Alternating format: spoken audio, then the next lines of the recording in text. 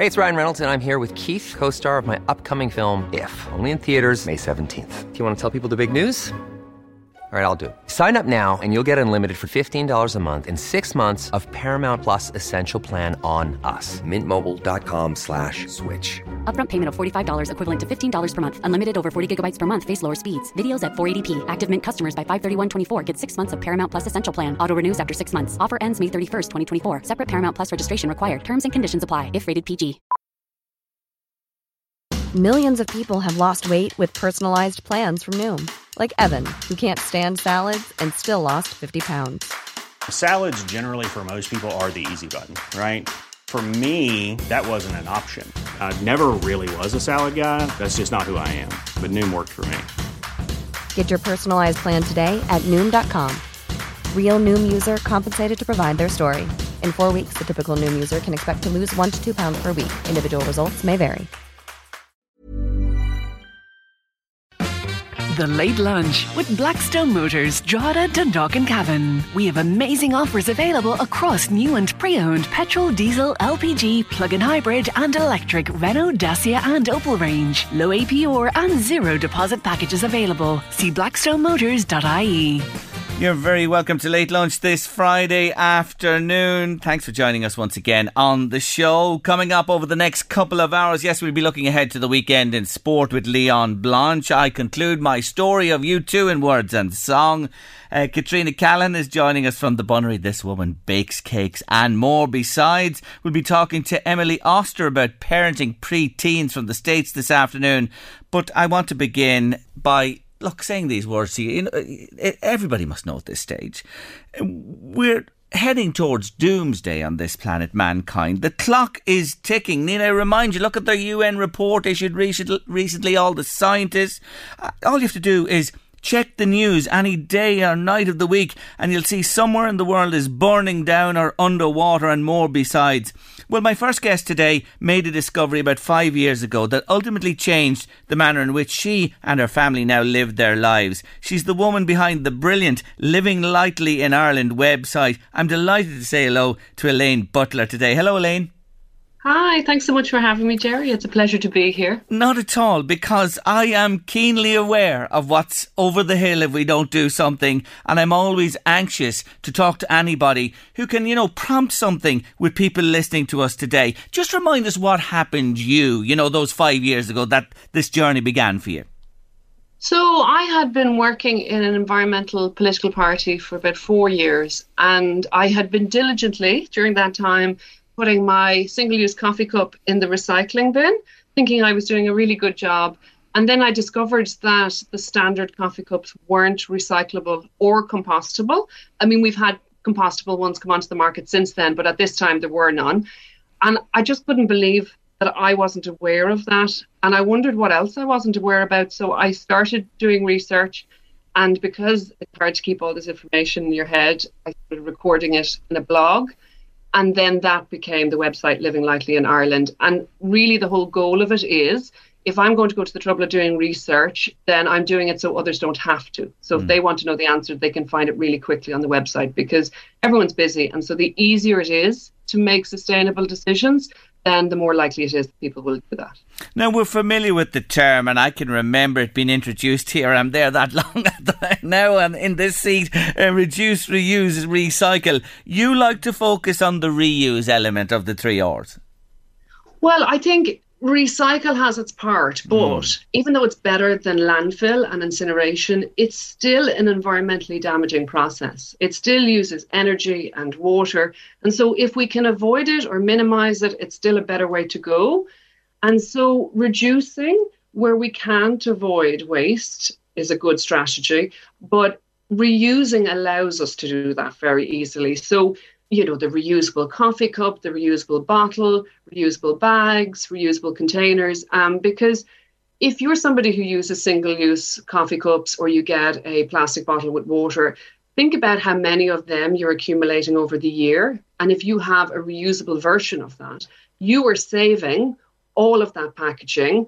And if everyone did that, we wouldn't be facing the climate chaos that we are. So, and it's quite an easy lifestyle change. It's accessible to most people. You know, I'm thinking about that and I have to put my hands up and say mea culpa. I'm big time. I recycle every single dot I can in our house. God help us if I wasn't there, what would happen? But that's for another discussion. Anyway, I'm just thinking here with water bottles. You know, the smaller water bottles, you'll buy them by the dozen or 2 dozen. Just thinking to contribute a little in what you say there. Even if you went for the big bottles, with your reusable container all the time, you're cutting down. Well, that's true. I mean, sometimes we can't avoid packaging completely, and so it's better to buy the bulk version of something. Or you could buy a concentrated version of something so that you're adding water to it, because strangely enough, a lot of the products we buy are largely made of water, so a lot of cleaning products. And now there's a trend towards buying just the concentrate, either in powder form or sachets, and you put them into your cleaning bottle and you add water from your tap. And therefore, you're not paying for that water to be shipped across to Ireland. And what we've started, we got a second-hand soda stream machine, because just sometimes you want carbonated water. And if somebody really likes carbonated water, that can be a really good way to avoid buying plastic bottles if you're buying plastic bottles of water in order to buy carbonated water. So SodaStream is a good switch that people can make. There's still plastic involved, but overall, there's less plastic than buying bottles every week. I can't believe this, but you did it. 2 years went by and you bought nothing new for your children. What kind of a mammy are you, Elaine Butler? It's terrible, I'm so cruel. Well, to be fair, birthdays and Christmases, like, they get gifts from grandparents and uncles and stuff like that. So, I mean, it's not like they were without anything completely new. But when it comes to clothing, I would always buy secondhand. Now, hand up, I had to buy new shorts recently because with COVID and the charity shops being closed, I wasn't able to get shorts from my son this summer. Like, normally, I'm quite organised. I'll buy in advance. So I generally buy a few months in advance. So I will be the person buying shorts in November in charity shops. That's me. And stuff, I mean, I've bought stuff in charity shops that still has the labels on. Every parent knows that they've had times where they've gone to the wardrobe, they've taken clothes down for their children and realised that they've grown past them. So a lot of clothes for kids are very lightly worn. And so you can pick up brand new items or very lightly worn items for like €2 or €3. Like, really, the savings are massive. And I know some people think that living sustainably can be very expensive, and definitely there are some aspects, if you want to do them, that do cost more than the standard. But buying what I like to call second life goods rather than secondhand tends to have a negative connotation to it. But second life goods, it's very economical. And I think our charity shops nowadays, for anyone who might not have shopped in them in the past, will be really surprised at how a lot of them have upped their game and they've really good quality merchandise. And so now not everything is new. Yes. Not everything is secondhand. School books are new. Shoes tend to be new because with kids' feet, it can be hard to get the size you want. But I wear secondhand shoes because I can find exactly what works for me. And they're generally ones that are very lightly worn. I'm not going to buy something where I see a footprint inside. Do you know what I mean? Yes, yes. That's understandable. And just to tell you, we had Siobhan O'Neill White on the show with us yesterday. She's a mammy and she has a website called mams.ie, and she did tell us that she picked up a number of books. Here's one for you, in charity shops in great condition for the curriculum this year. So don't rule them out either, the charity shops. You will get school books in there. But look, come back to you for a moment, and charity shops. And you are honest and you say this, I've seen you writing about it, you won't get everything there. But here's the dilemma, and you've touched on this, I see, in the past as well. So take me, for example. I do gander around I haven't got that big of a wardrobe, but my clothes, say once, twice a year, fill the bags with stuff that I haven't used, I'm not going to use again, head and donate it to the charity shop. But here's the catch, Elaine Butler.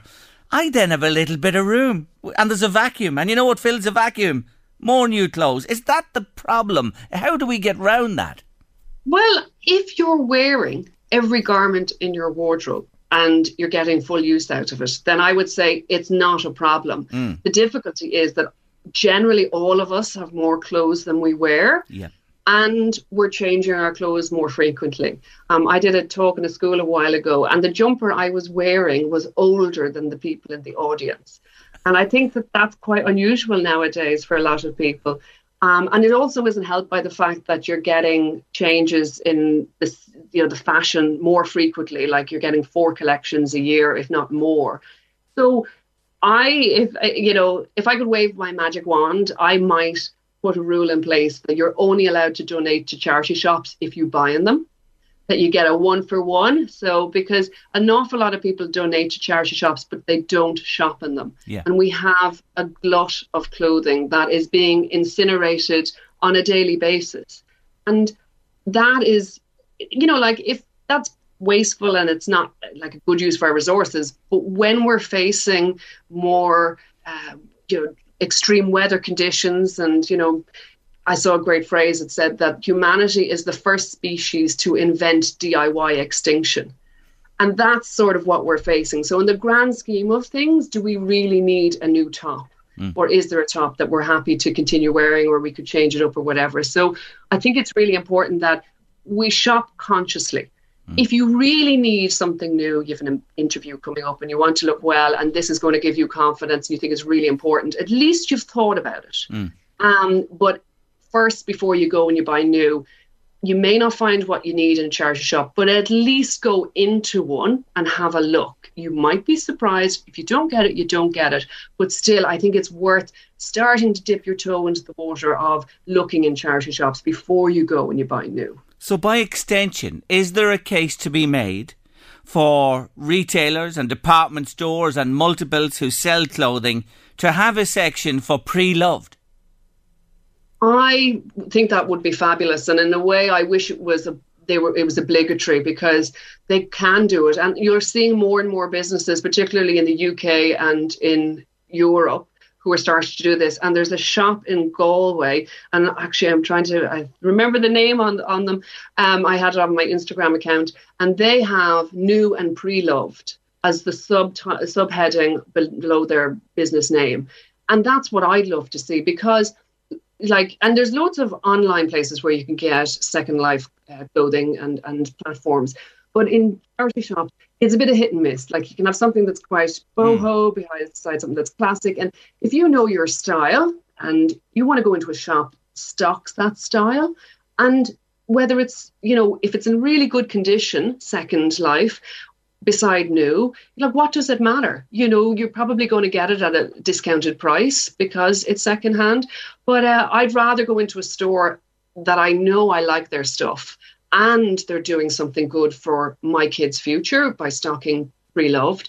And so I'm happy to support them. So I see that as a win-win-win, because they're also able to get merchandise at a reduced price, because oftentimes people are really happy to donate for free or to sell for a low price. So they're getting stock at a reduced price.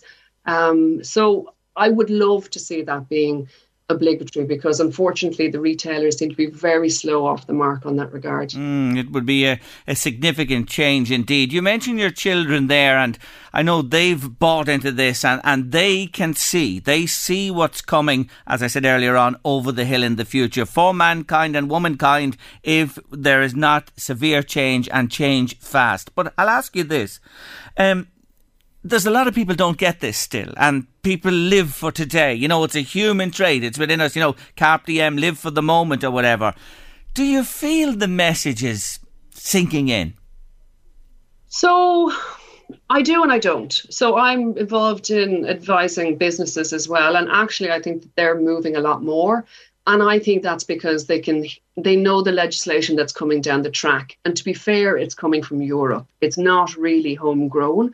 And so they're going to have to shift unless they're going to have to face fines or a carbon tax. And so they're getting ready. And so it will become easier for members of the public to just do it without thinking.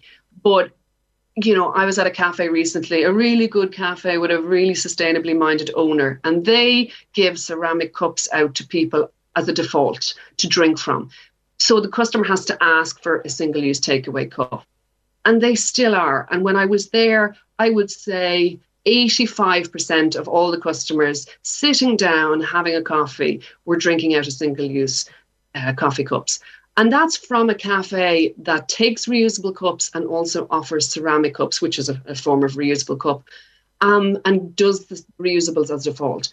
I don't understand that. I don't understand why people would do that. Maybe it's because it keeps their coffee warmer, but then bring your reusable cup because they're very good at keeping tea and coffee warm. So I don't see there's enough change in people. It's slowly changing, but we don't have a lot of time. This is the issue.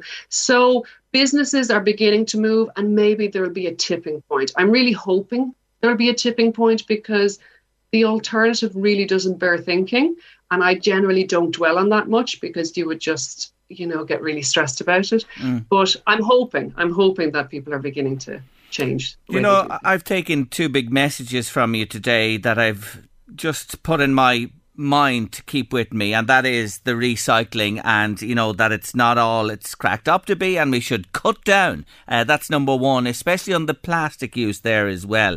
Like I think that is a brilliant suggestion. And the stores and this economic circle they call it. I think the circular economy is something that needs to be developed as well. But look, just before you go, I want to ask you, for our listeners today, give us a few tips, if we're at home this evening or over the weekend, of quick little things we can do that can help.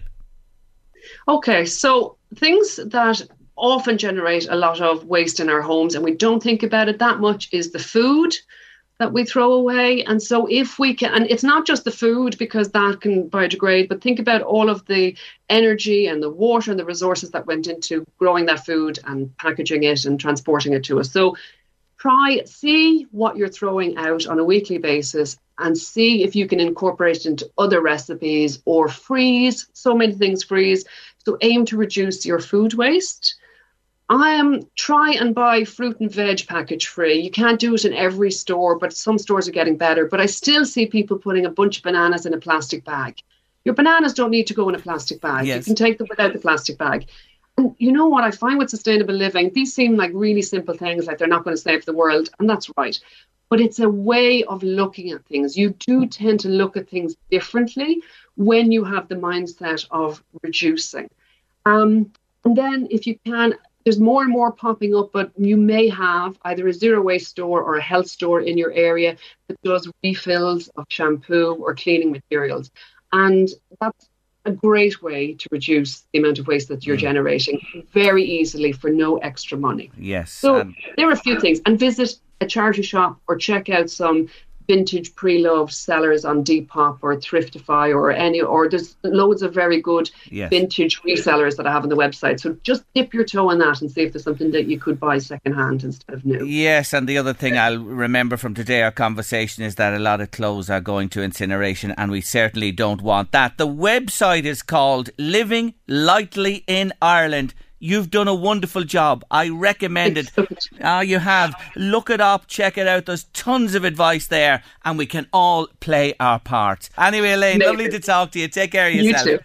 Bye-bye. Thanks, Jerry. Take care. Bye-bye. That's Elaine Butler there from Living Lightly in Ireland. It's time for your riddle on Friday. Are you ready? 086 1800 658 is the WhatsApp or text number you need to get your answers into with your name and details. That's 086 1800 658. Lovely little prize. And you'll be helping the environment if you win this prize today. I promise you, from us here on Late Lunch. Here it is. I am something people may love or hate. I change people. If a person takes care of themselves, I generally increase. Some try to hide me, but I always show, and no matter what, I never go down. What am I? Once more, I am something people may love or hate. I change people. If a person takes care of themselves, I generally increase. Some try to hide me, but I always show, and no matter what, I never go down. What am I? That's your riddle on Friday. 086 1800 658 by WhatsApp or text. I think Louise is stumped today. If she's stumped, maybe a few people are. But think about it. And look, don't be lost. I will read it again. Dermot Kennedy's lost, but you won't be. Stay with us on Late Lunch. When everything was broken. Oh, you're struggling with the riddle this Friday. I'm surprised. I'll give it to you once more. This is the last time. Listen carefully. I am something people may love or hate. I change people. If a person takes care of themselves, I generally increase. Some try to hide me, but I always show. And no matter what, I never go down. What am I? That's your riddle on Friday. 086 1800 658. You can WhatsApp me your answers, please, with your name and details. Come on. There's quite a few have had a go so far, and very few on the money in there, I have to say. So keep going, keep the answers coming to me, and we've a lovely little prize to send out to one of you this afternoon.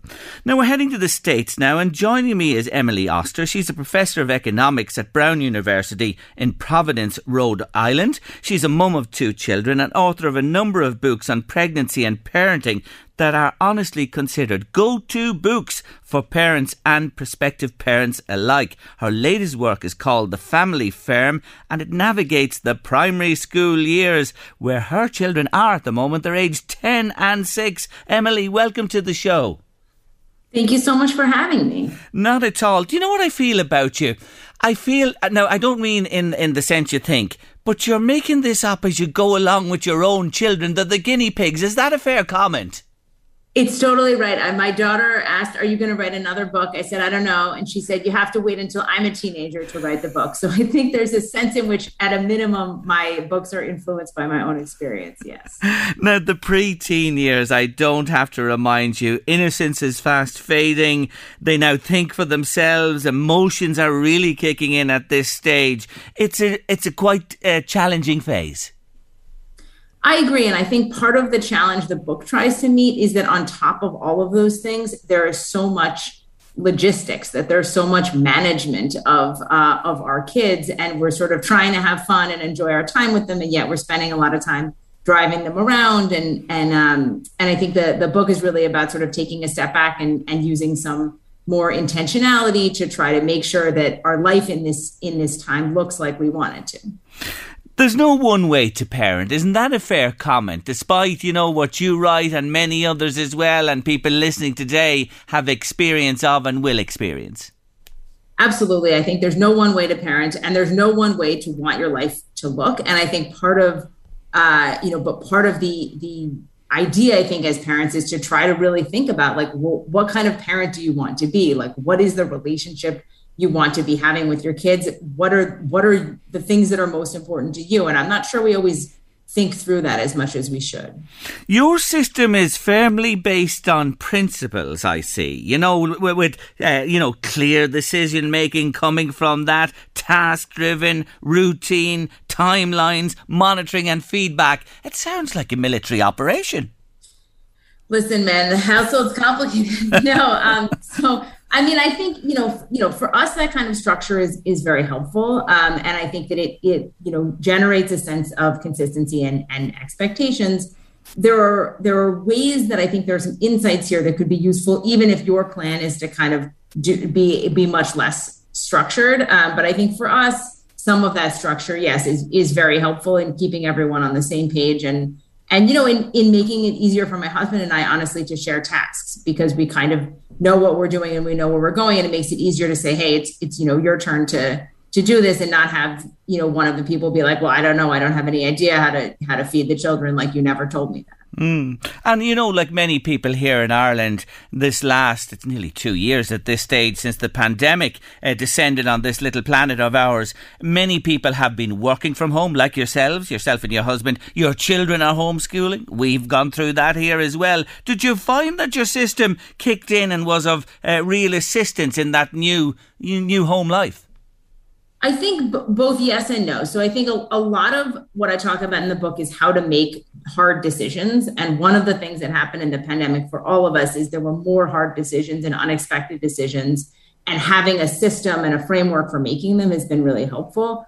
On the flip side, I think there's been a realization that some of all the structure in the world cannot exactly make there be more hours in the day. And so there's a humbling aspect of this for that. But I think there are parts of it were very helpful. You were able to kick them out of the house, I see, when you had to get onto some sensitive work calls and they had to fend for themselves outside. No, it's true. I would get on these work calls and I would tell them it was time for recess, and I would put them out in the backyard. And I'd look out the window and they had these big sticks and they'd just be fighting with sticks. So I was telling them, don't hit the house. Just don't hit the house. Oh, listen, we've heard multiple stories like that on this side of the ocean as well. The other thing made me smile, breakfast time. You know yourself with them at breakfast time, getting them up out of bed in the mornings, getting them to take the breakfast to get ready, you know, and see the day ahead, especially if they're in school and go back to school, which they have gone as well. I laughed with your son. Up at 7:05 and a curfew, breakfast consumed by 7:25 or else. You have to have, listen, you know, in order to get out of the house, you got to get out of the house. You got to have the breakfast curfew. But I think, you know, part of this is about thinking about what works for your kids. That for my kids, that kind of this is the time you have is really effective. And I think, you know, it's actually more effective for one kid than another kid. And so part of the humbling nature of parenting is you think you're doing a great job with the first kid, you have a system, and then you kind of get into the second kid and it's like, oh no, this kid is not the same. But for my kids, the breakfast curfew has been a good one. I think many parents will be adopting it after our conversation today. On the other side of things, then, bedtimes. Are you one for rigid bedtimes during school week? Yeah, I am. And I think that I am for rigid bedtimes because I think that's a place where the data really tells us that sleep is important for kids. And because kids need to get up in time for school, there is a lot of value in having that kind of rigid bedtime because it means that they get enough sleep. And we know even small changes in the amount of sleep kids get actually influences, you know, their mood and to some extent how they do in school. So that's a place where we stick to a very, very hard line. There was a time in Ireland when there was a saying here, Emily, that said the family that prays together stays together. Are you one for the family that eats together, their main meal each evening, you know, being a very important part of cohesion and connection between parents and children, and if there are any issues in their lives? So I think for us, eating together is very important. I think when you look at the data, there is some evidence that eating a family meal together is associated with good outcomes, but it's also the case that it's hard to really fully interpret that as causal. And in fact, other times of connecting with your kids in a sort of concentrated way are probably just as good. For us, it has turned out to be convenient to do that at dinner because we need to eat anyway. So there's a sort of part of this, I think, people identifying, is that something that's important to you? Now, I want to distinguish between two times here, screen time and social media time. And I know you do as well. You're not one, you know, against them, you know, having their time watching the television or, you know, even online movies or follow-up programs or things like that. You're not down on them because of that. They get their time at that, even during the week, never mind weekends. Yeah, absolutely. I mean, I think that there's a sense in which we try to limit how much, like not have them do too much of that because it displaces other things. And we'd like our kids to be outside. And most people would like their kids to do their homework and so on. But my kids watch TV every day. And I think it's a part of their relaxing. And I don't think that there's anything in the evidence that would say that's a problem. Now, in social media, before I get into social media itself, all right, access to it on your laptop at home or whatever, but most people access it today on their smartphones. And here's the one about the preteens. And I'm really keen to ask you this from an American point of view. What is the age? When do you give them that phone and allow them onto this www? You know, it's hard. I mean, I think that, for a lot of parents, this is kind of the moment of sort of almost letting them go and realizing they'll have these exposures that you can't control. And so I think for that reason, it deserves a lot of thought, and particularly a lot of thought around how your individual kid will react. You know, there are some kids where they kind of get the phone, they can sort of take it or leave it. They don't really they use it to call their parents if they need to be picked up. For other kids, it becomes really a sort of all-absorbing thing in a way that takes away from other parts of their life. So there is a little bit here of kind of the push to have parents think about how's this going to work for your particular kid, and maybe even for saying try giving them a phone and then reevaluate in a few months and see whether how they have adapted to it. Can I pin you on an age? What's the ideal age? Is there an ideal age? Does it differ for different circumstances and children? I think it's going to be different for different circumstances in children. I think, around here, we're kind of mostly people are in the range of, sometime around 11 or 12. But that's there are 10-year-olds in my kids' class who have phones, and there are 12-year-olds who don't. So I don't know. You discuss it brilliantly, may I say, in the book, the pros and cons, and you really lay it out in a very simplistic way that people can follow, and then people can make a judgment from there. I will say that on this particular issue. But then the whole thing of being, having the phone in the bedroom, access to anything and everything, and the fear people have, of accessing violence, terrorism, pornography, all the bad stuff that's out there. How do you marry that with the benefits?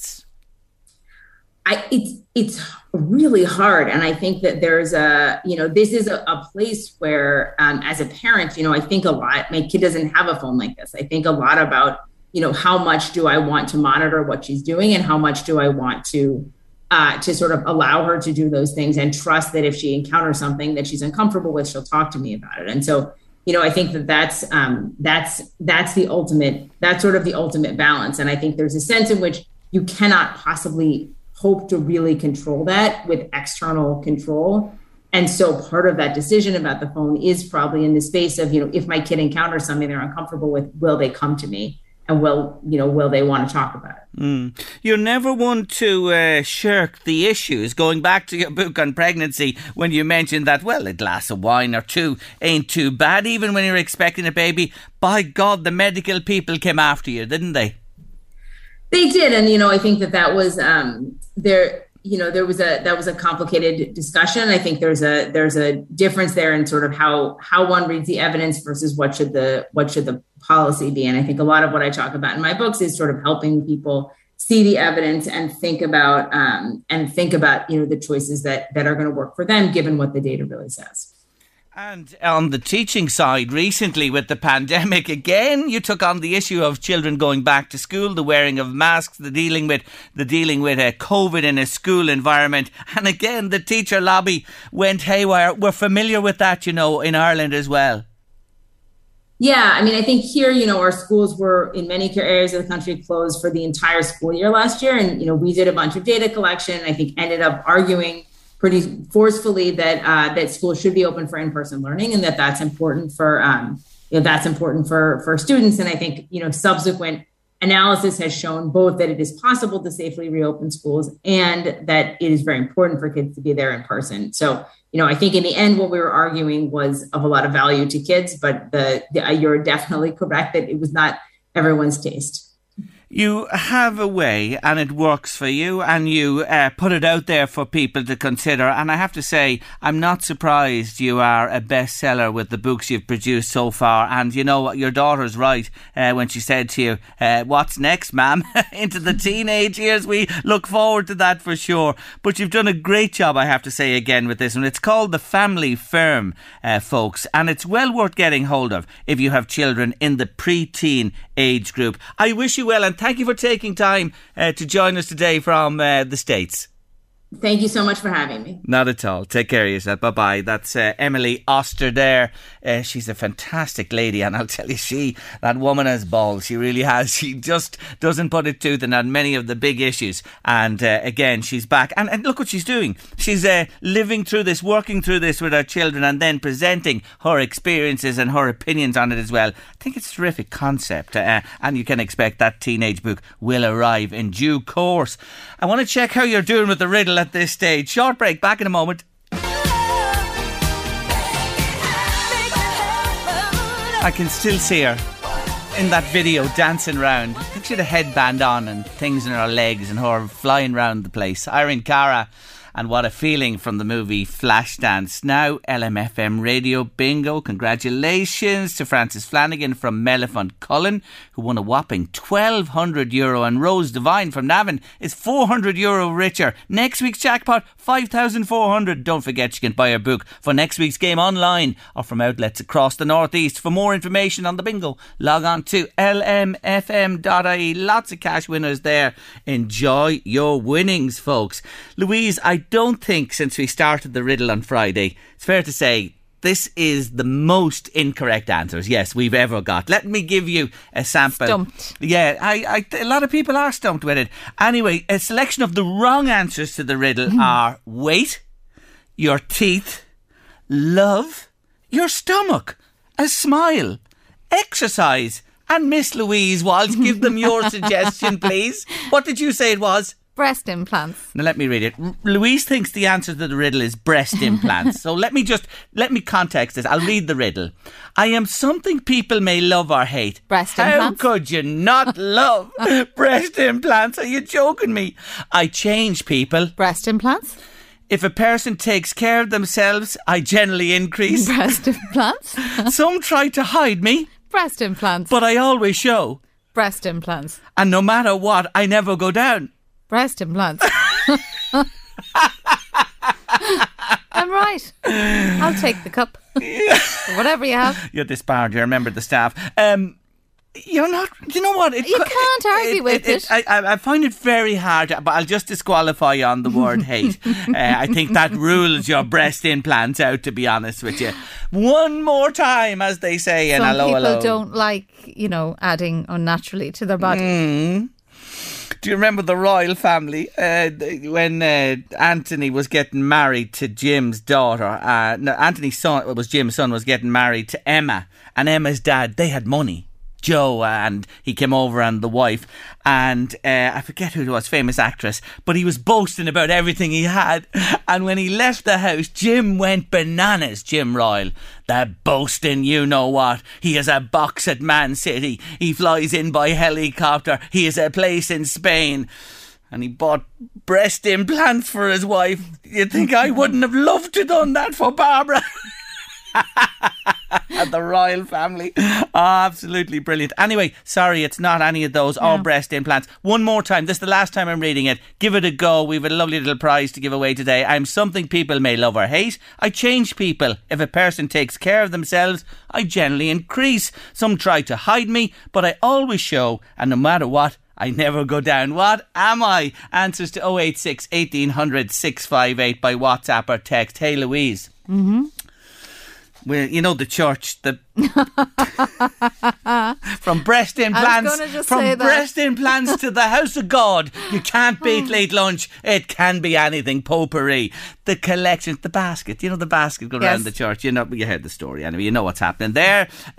No more baskets. That's the end of it. You tap your card now on the way in. A QR code. You use the little tap and pray to contribute. Oh, listen, the basket in the church. Memories. Did you ever drop one? No, I saw a basket going down a row one day and more money left the basket than went into it. Oh, yeah. Okay. Oh, yes, I saw that. I actually saw that for myself. People putting in and taking change. Yeah, I saw people putting coins in and a note coming back out. Oh, I never saw that. Did you not? No. Oh, well, I saw that. I saw coins going in and a note coming back out. Putting in a fiver and taking out 4 or whatever. I know the crowd I went to Mass with were cuter than that. Oh, yeah. I actually, though, one day, it was years ago, we went to St. Mary's in Navan, St. Mary's Church, which is, it's kind of semicircle so everybody can see. It's kind of designed on a opera house. Yes. And I think it could have been Bishop Smith's first Mass as a bishop, but it was some big occasion. The church was jammers. And myself and my cousin, we were only 8. The two of us were down at the very, very front row of the balcony overlooking everybody down under. And the collection box went down and it was heaving. It was really heaving. And she got it. And whatever way, like she'd stand up to take it, like it was so heavy. Oh, no. She stumbled. And it was like pennies from heaven. It went over the balcony. It went over the side.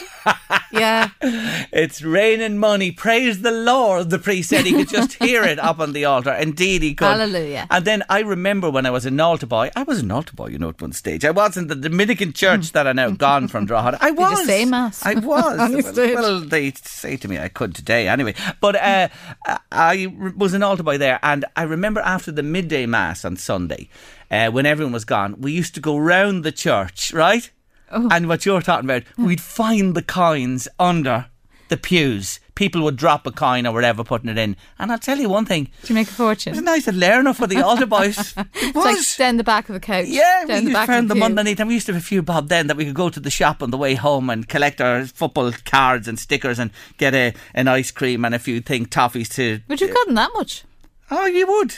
Yeah, we'd get enough toffees to rot the teeth in your head. Of course you would. Yeah, into your father's type of shop or my mother-in-law shop to spend your money or whatever. But we made money as altar boys in the church underneath the pews. Yes, Can't we do did. that anymore. Oh, jeepers. All the pure altar boys won't be able to do that. It's ended all that, and there's no dipping anymore either. Oh, there you go. Anyway, the church is moving with the times. Late lunch, LMFM radio, and after the break, Katrina Callahan. By God, can this woman bake a cake? She's joining us next. They say the way to a man's heart is through his stomach, especially when it comes to the sweet stuff. I couldn't disagree. My next guest, well, she developed a business. She's been teaching people how to bake and cook and more besides, and then COVID hit, and now, can I say she's an online sensation? Katrina Callahan from the Bunnery outside Kells is on the line. Hello, Katrina.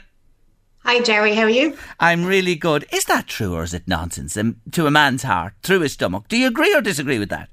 I don't know. You'd have to ask the man. I know it's true, and especially in your case for sure. Welcome to the show. You're a great story. You really are. Farming background. Tell us the story of the baking and how it began. Well, I suppose growing up, I was never hugely into cooking and baking. I grew up on a farm, so being outside was much more preferred by me than being in the kitchen. It wasn't until I had kids of my own that I started, obviously had to cook for them. And I started making their birthday cakes and, you know, different occasion cakes. And I always would have been quite into art. So I loved the whole, you know, designing and art kind of end of it. And quickly realised that the cakes tasted really good as well. So friends started asking me to make cakes for them, and I set up a little business working from home. So I made wedding cakes, birthday cakes, novelty cakes, and I did that for a few years until COVID hit. And then, of course, like most else in the world, you had to move and shake and adapt, etc. But it really did. It knocked you off kilter for a while, didn't it? Yeah, well, I suppose, you know, people weren't having parties and weren't having, you know, celebrations as such. Obviously, people still had birthdays, but it was a much smaller affair. So people didn't want big cakes. So, yeah, there was no need for cakes. All my orders were cancelled, you know, overnight kind of when we went into lockdown. And a friend of mine jokingly said, oh, God, she says, you know, you'll have to start showing us how to make our own stuff. And my kids were home from school and we were busy lambing. We have sheep, and they came in one day and wanted to make scones, and I decided to photograph what they were doing. And I just popped it up on my Facebook page, kind of not thinking much of it. And that reached over 800,000 people. You are a sensation. You are 800,000, and that was only the initial one as well. My God, you were obviously blown away with this. Yeah, of course. Yeah, it was very overwhelming. I didn't expect. I thought, you know, they're just scones, you know. So then, probably, I suppose, to keep us occupied and for something for us to do. And because there was so many people interested, I started putting up little recipes and step-by-step pictures along the way, most days or every second day kind of thing. And they were just getting a huge reaction from everywhere. Like, it was crazy. Yeah, and you know, then family quizzes on Zoom led you down another road. Yeah, so people then started asking, people wanted to learn how to make their own cakes. So I set up private groups on Facebook for adults and showed them how to make their own celebration cakes. But kids are obviously not on social media, or younger ones shouldn't be. So family Zoom quizzes kind of, introduced me to Zoom. And I advertised and started doing kids' summer camps last summer with children live through Zoom. And that just, took off from there. So I hear you're popular in New York and in Austria and Germany, even though the time differences are pulling people out of bed at all hours of the morning. Yeah, I've had a good few groups of families in particular, you know, where people couldn't travel, so they couldn't meet and see each other. I've had cousins doing summer camp together with me. One is in Belgium and one is in Ireland, and families where, you know, people are all over the world, and they'd all arranged a Zoom call at the same time. They'd come on and cook along with me, adults and kids, and then I'd kind of go off and leave them to whatever, you know. And it's great. It was ways of families connecting and all doing the same thing and taking part in the same thing. Isn't it amazing? One door closes, another opens. Yeah. It really did for you. That sums you up, you know, as you've come to something that probably you'd never have possibly considered without the pandemic. I always had at the back of my head that I'd love to have some sort of a cookery school. Yes. I'm not a professional chef, I'm self-taught, Yeah. but I always thought, but there was just too many things in the way. I mean, cost, insurance, and then logistically, I suppose you can only have customers that are within driving distance, whereas now I have customers from all over the world, and I can do it in my own home kitchen, and they're cooking in their own home kitchen, which I think is a huge advantage to people as well, because they're not learning in a big fancy, you know, commercial kitchen. They've got their own equipment and they're all their own stuff. I was really conscious during COVID of people not being able to go out and shop much. So like most of the ingredients can be got in your local shop, and also really conscious of the fact that people didn't have a huge pile of equipment. And so I brought everything down to as basic as possible. But it seems to have worked. The world's your lobster, as they say. It certainly is. And you're into the savoury as well, besides the sweet stuff. You say you are self-taught. Just come back. What's the easiest way to rustle up a lovely scone? Come on, in a minute. Tell us how to do a lovely, and I'll give it a go. Now you're putting me on the spot. Go on. Flour, eggs. I don't even have measurements in my head. No, you don't even have to give that. We need flour, we need eggs, we need milk. Is that it? We need flour, eggs, milk, and a spoon of sugar. Oh, very important. Yeah. Yes. Very important. Okay, and just mix the whole lot, put them into little blobs in the tray or whatever, and into the oven for how long? Into the oven for about 10 or 12 minutes. That's it. And that's the simplest little scone you'll do, and they'll be lovely. Yeah, delicious. When it comes to cakes, now look, I've told them this before, I have a real penchant for a carrot cake. Do you do carrot cakes? Have you done them? No. Never? No. Oh my God. Now there's one. I'm giving you a little task here now. Do a carrot cake. Because I don't like it. You see, I love them. Do a carrot cake. Will you promise me sometime? I think vegetables should be kept on the dinner plate, not in cakes. Oh, jeez, I'll tell you, I'd die for a carrot cake. I'll tell you another one, love. Cherry cake. You never cooked a cherry cake? No. No. Oh, I'm lost here. Madeira? No. Yeah, I've done that. Thank God. I was about to fall off the chair here with the hunger if you hadn't have said yes to one of them. Did you ever hear of a tipsy cake? No, never. Well, there you go. There's a little bit of alcohol in it, as you can imagine. But look at, there's such an array. I'm only being facetious here with a few that's in my head. But look at the amount of variations in baking there are, from the humble scone through to the wonderful occasion cakes that you are such a dab hand at. Do you see that business, just to ask you while you're with me, with weddings coming back and please God opening up into next year, will you be back down that road? I don't think so. Right. I'm loving what I'm doing at the moment, and I'm so busy I don't have time. So like it will be either one or the other for me. And at the moment I love what I'm doing. Doing cakes is fine when you're at home, but you have no contact with like other people. Now I have people on Zoom calls every day, and I'm doing classes, and even though I'm at home and I'm working by myself, I still feel like, I'm not on my own. Yes. And I much prefer that. So yeah, I can't see myself going back down the cake road. There you go. But I'll still make them for family and friends, and really enjoy doing it. So. Do you do the Christmas cake and the puddings and that? Are they part of what you do, or do you leave? My house would have been like Willy Wonka's chocolate factory here for the last few Christmases when I was making cakes. Chocolate biscuit puddings were a huge hit. Yeah. But I'm much preferring what I'm doing at the moment. And it's just so busy. I wouldn't have time. Yeah. Our Louise. Making cakes takes an awful lot of time. People don't realise you can the imagine. Hours that go into it. Yes, and the special creations and the customised things you're asked to do. I can only imagine what goes into them. Our Louise wants to know, what's your favourite cake to make? Mine, lemon drizzle. Oh, now you're talking. I love lemon drizzle cake. Yeah. And I'm more of a savoury person though, so I prefer savoury. Yeah. And what would you prefer in the savoury line? What's your favourite in the savoury line of things? Anything, like instead of having cake, I'd love to have cheese. Give me a cheese board over a dessert any day. But anything really. Pasta, stir fries, steak. I prefer savoury. There you go. Yeah. Well, I'd have to say, to be absolutely honest with you, that'd be my line of thinking as well. Cheesecake. Did you ever make cheesecake? Yes, I did. we only had Peter Kay on yesterday having the laugh, about the cheesecake and that funny comedy sketch that he did as well. It just came to mind. Anyway, you are away on a wonderful worldwide journey, Katrina Callahan. And just will you remind them, your website is thebunnery.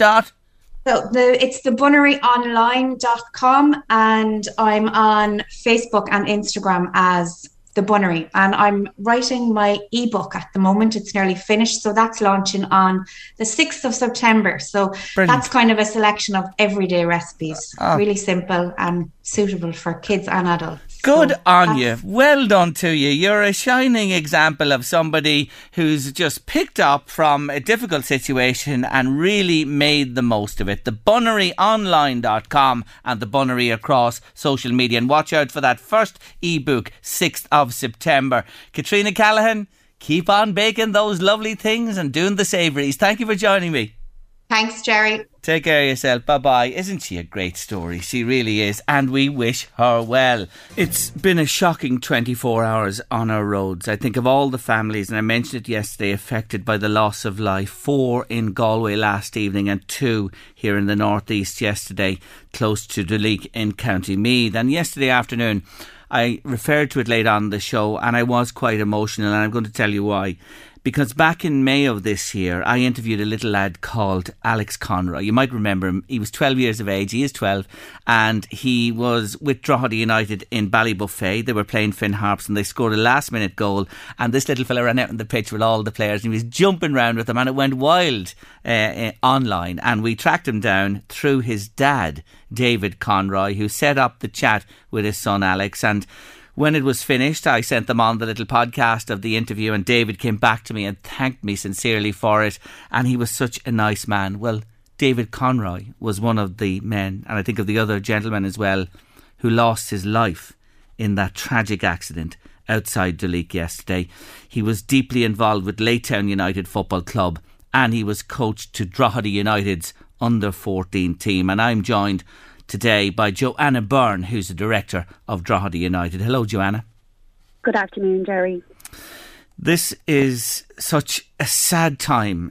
Who would ever have thought yesterday morning, when those people headed off to go about the business of the day, that 2 lives would be lost. But David Conroy, he was becoming a big part of the Drogheda United family.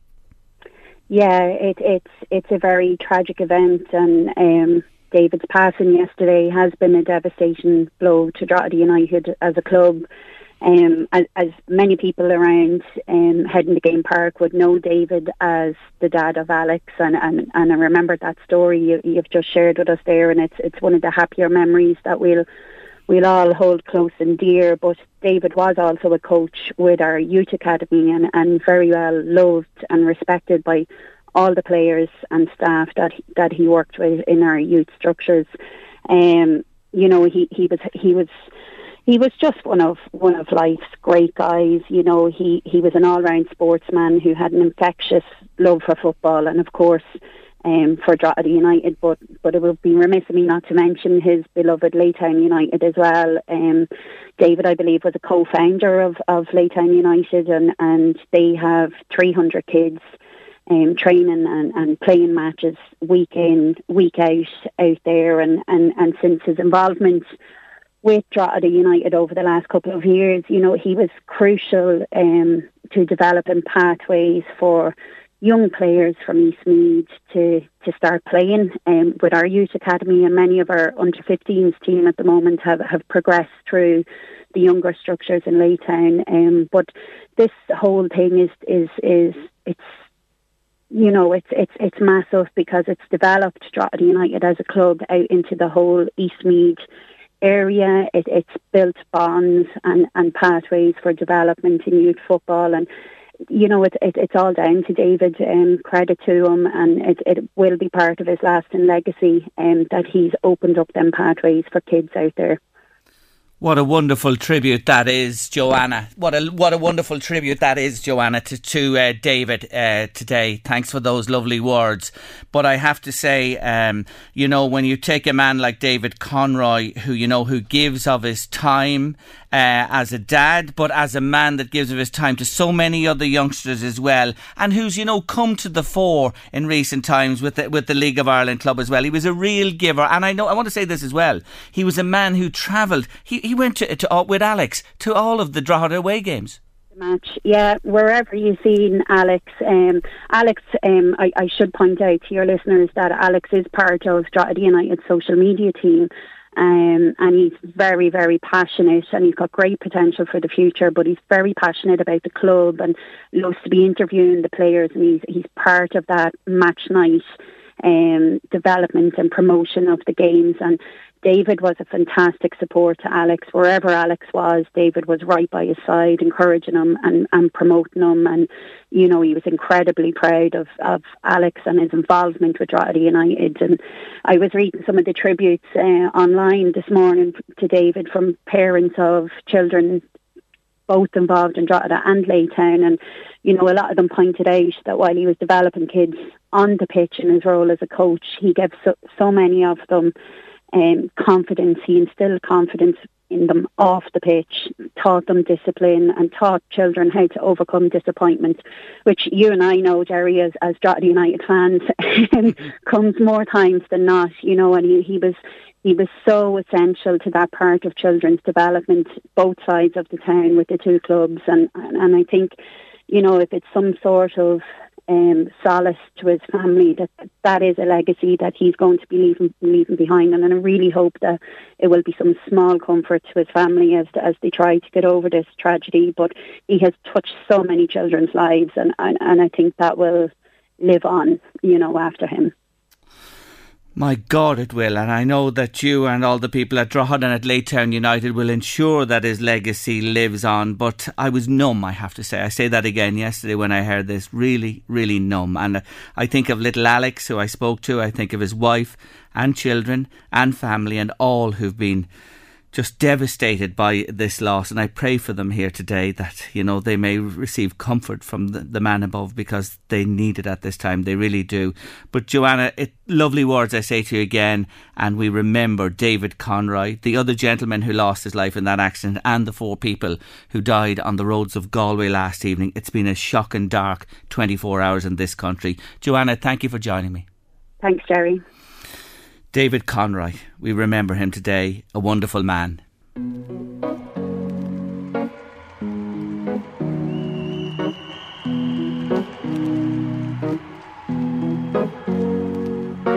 Here's to the ones that we got. Cheers to the wish you were here but you're not, 'cause the drinks bring back all the memories of everything we've been through. Toast to the ones here today.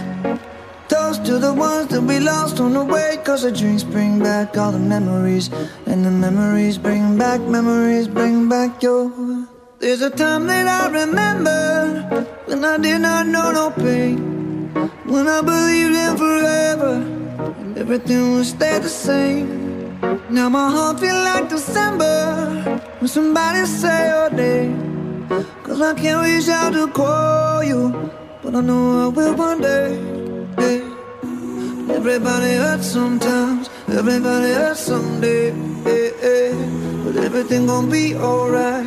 Gonna raise a glass and say, hey. Here's to the ones that we got. Cheers to the wish you were here but you're not, 'cause the drinks bring back all the memories of everything we've been through. Toast to the ones here today. Toast to the ones that we lost on the way, 'cause the drinks bring back all the memories, and the memories bring back your. Memories bring back your.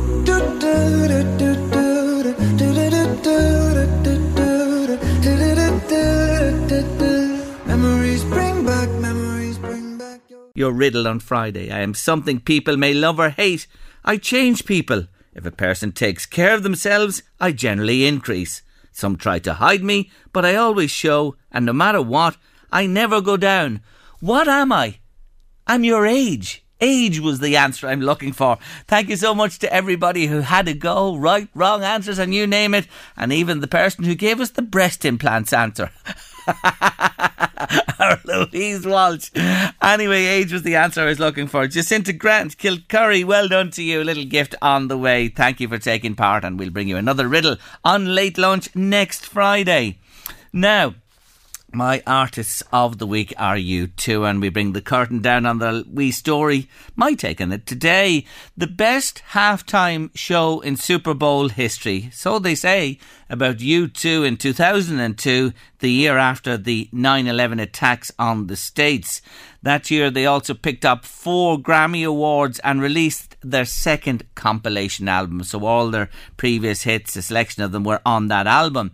Back to the studio, How to Dismantle an Atomic Bomb came out in 2004, the next one, followed by No Line on the Horizon in 2009. And then Songs of Innocence and Songs of Experience completed U2's studio album set This Far. There may be more.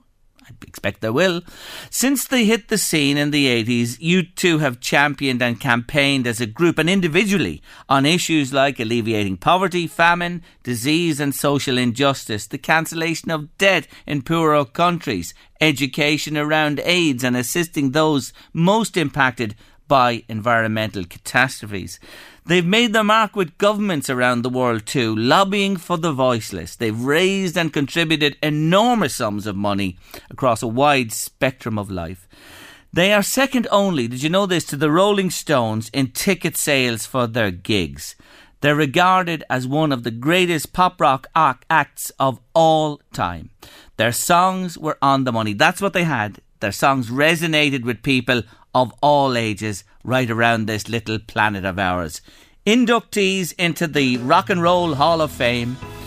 And they're Irish. Yes, our boys did really good. And I sign off today with a song that resonates yesterday, today and tomorrow. I'm not afraid of anything in this world. There's nothing you can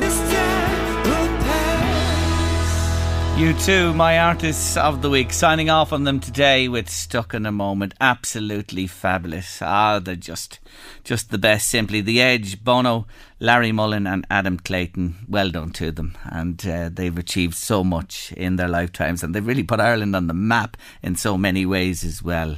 And we do appreciate their music and what they've done for so many people in this world. Late Lunch, LMFM Radio, final break of the week on the show, and as is our wont each Friday at this time, in the company of Leon Blanche from Boyle Sports, we look ahead to soccer and GAA in a moment. Friday afternoon, time for a look at the big clashes this weekend in sport, and back with us on Late Lunch once more, it's Leon Blanche, the communications manager with Boyle Sports. Hello again, Leon. Good afternoon, Jerry. How are you? I'm good. Thanks very much for joining us on the show. Let's start with the League of Ireland tonight and the third Louth derby of the season. Dundalk have won the first 2, and look, both of them side by side in the table, and the form not great in the league. Form not great in the league, Jerry. However, I thought it was a better performance by Drogheda against Shamrock Rovers. They only got beaten 1-0, but it was an improved performance from the side, considering how easily they got beaten by Derry prior to that. Dundalk, on the other hand, they got beaten by Derry 1-0 as well. So both teams going into it, not with a lot of form. Dundalk, as you said, have won the opening 2. Looking at them on the table, they're only one place separates the two of them. Drogheda are currently 3 points ahead of Dundalk, but Dundalk have got the 2 games in hand. I think Drogheda would be happy with a draw. I think it's going to be a tight game, but Dundalk at home, they're favourites, probably rightly so. And they've done a lot better in recent times compared to Drogheda. But still, there's not a lot to separate these two teams, Jerry. I'm going to go for a draw. Let's move to the Premier League on Sunday. And Arsenal, well, last week, they were abject against Brentford. They're at home to Chelsea, who look good already. They've signed Lukaku this week. He'll make his debut. An away win, Leon? It looks that way, Jerry. But, I mean, you and I spoke about this, I think, last season when Arsenal actually beat Chelsea at home, and no one really gave them a chance prior to that game actually taking place. So it's a tricky one for Arsenal. They got bullied last week. Their centre halves by Ivan Toney from Brentford. Now they're up against Lukaku. And as you said, he knows the Premier League. He's going to make his debut. Chelsea create an awful lot of chances. Timo Werner, we saw the reason why Thomas Tuchel has gone out and spent nearly 100 million on a new centre forward, because Werner just doesn't finish off the chances. He gets into positions, but it's not good enough. I'm going to go with Chelsea here, Jerry. I do feel this Chelsea squad is very strong. Tuchel has done a remarkable job so far. We have a €10 free bet on the game if your bet loses. So go for something at a bit of a price. I'm going for Lukaku to score first and Chelsea to win 3-1. Now, the other game I'd like to talk about in the Premier League this weekend is so interesting. Nuno has taken over at Spurs. He said goodbye to Wolves, where he did a great job for a number of years. And he takes his new side, who lost, surprisingly, in the Europa Conference last evening, to Wolves. This is an intriguing tie. It's a very, very interesting tie. Yes, look, I mean, I suppose the transfer saga of the summer is going to be, will Harry Kane stay or will Harry Kane go? Looking at it, you'd say if Man City really want their man, they're probably going to spend big and go with an offer that they cannot refuse. So it's an intriguing game. Wolves are struggling, Jerry, to score goals. They really are. They don't create an awful lot. It's a big season because they've got a new manager in there in terms of Bruno. He's another Portuguese guy, but it's going to take him a little bit of time, I feel, to actually get used to the Premier League. I'm going to go with Wolves to win this one, even though it was a surprise result in the Europa Conference League.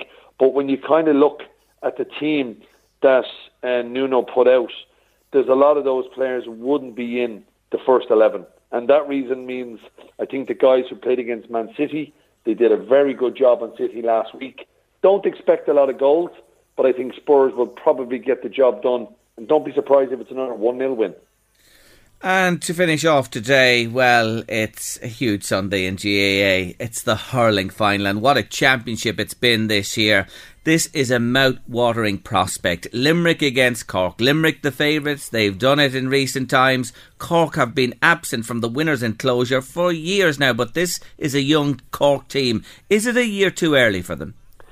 Look, they're underdogs, Jerry, but I think they're going into this final with a free shot. All the pressure is off them. They've made it to a final. They have to get through extra time. But you know what really impressed me about that Cork team was they threw away a 6 or 7 point lead against Kilkenny. The Cats got the draw. They forced them into extra time, but Cork stepped up another gear. Cork are a very, very talented team. But you mentioned it, and you're 100% right. When you look at Limerick, they're going for 3 out of the last 4 All-Irelands. There's a reason they're favourite. They've got a tremendous squad, and if the players in the first 15 are not doing it, the lads coming off the bench are just as good.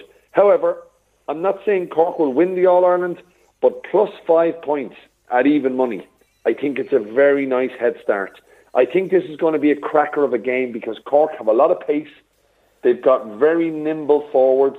The big 2 question marks for me is, can this Cork full back line try and stop the Limerick full forward line?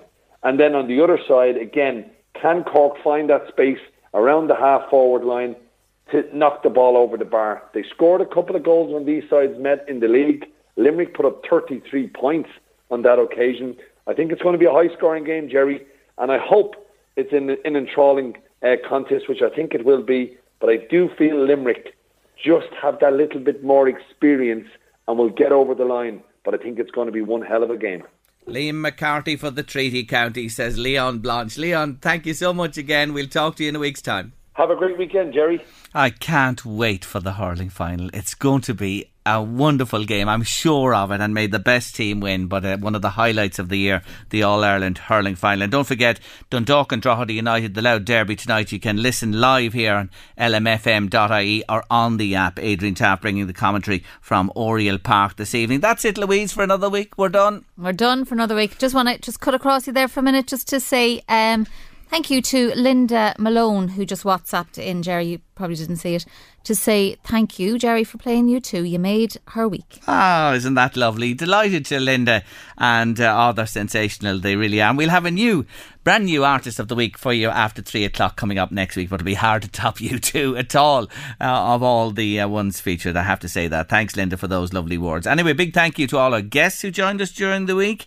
To you, Louise, thanks a million for everything. Couldn't do this without you. And to our listeners who join us every day, join in the conversation, send us messages, etc. We really love you. Thanks so much for being with us each day on Late Lunch each afternoon. Eddie Caffrey's coming next with The Drive. Have a nice weekend. It is going to be wet. But remember, you heard it here from Monday on. Yes, it's going to get really good and warm again. Can't wait for it. Anyway, see you Monday, please God, at 1:30. Take care. The Late Lunch with Blackstone Motors, Drogheda, Dundalk and Cavan. Discover the all-new Renault Traffic at Blackstone Motors and get a 5-year warranty and low APR with same-day business finance. Call our van specialist Danny today. See blackstonemotors.ie. It's that time of the year. Your vacation is coming up. You can already hear the beach waves, feel the warm breeze, relax, and think about work. You really, really want it all to work out while you're away. Monday.com gives you and the team that peace of mind. When all work is on one platform and everyone's in sync, things just flow. Wherever you are, tap the banner to go to Monday.com. Hey, it's Ryan Reynolds, and I'm here with Keith, co-star of my upcoming film, If, only in theaters May 17th. Do you want to tell people the big news?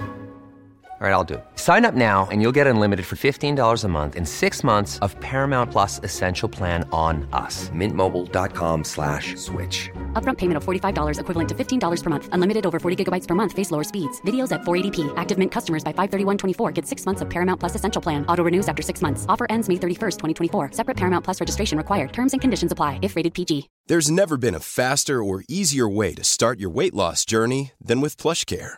PlushCare accepts most insurance plans and gives you online access to board-certified physicians who can prescribe FDA-approved weight loss medications like Wegovy and Zepbound for those who qualify.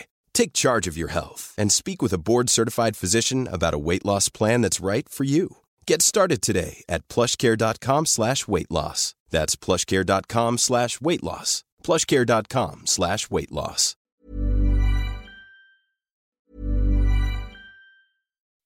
When you make decisions for your company, you look for the no-brainers. If you have a lot of mailing to do, Stamps.com is the ultimate no-brainer. Use the Stamps.com mobile app to mail everything you need to keep your business running with up to 89% off USPS and UPS. Make the same no-brainer decision as over 1 million other businesses with Stamps.com. Use code PROGRAM for a special offer. That's Stamps.com, code PROGRAM.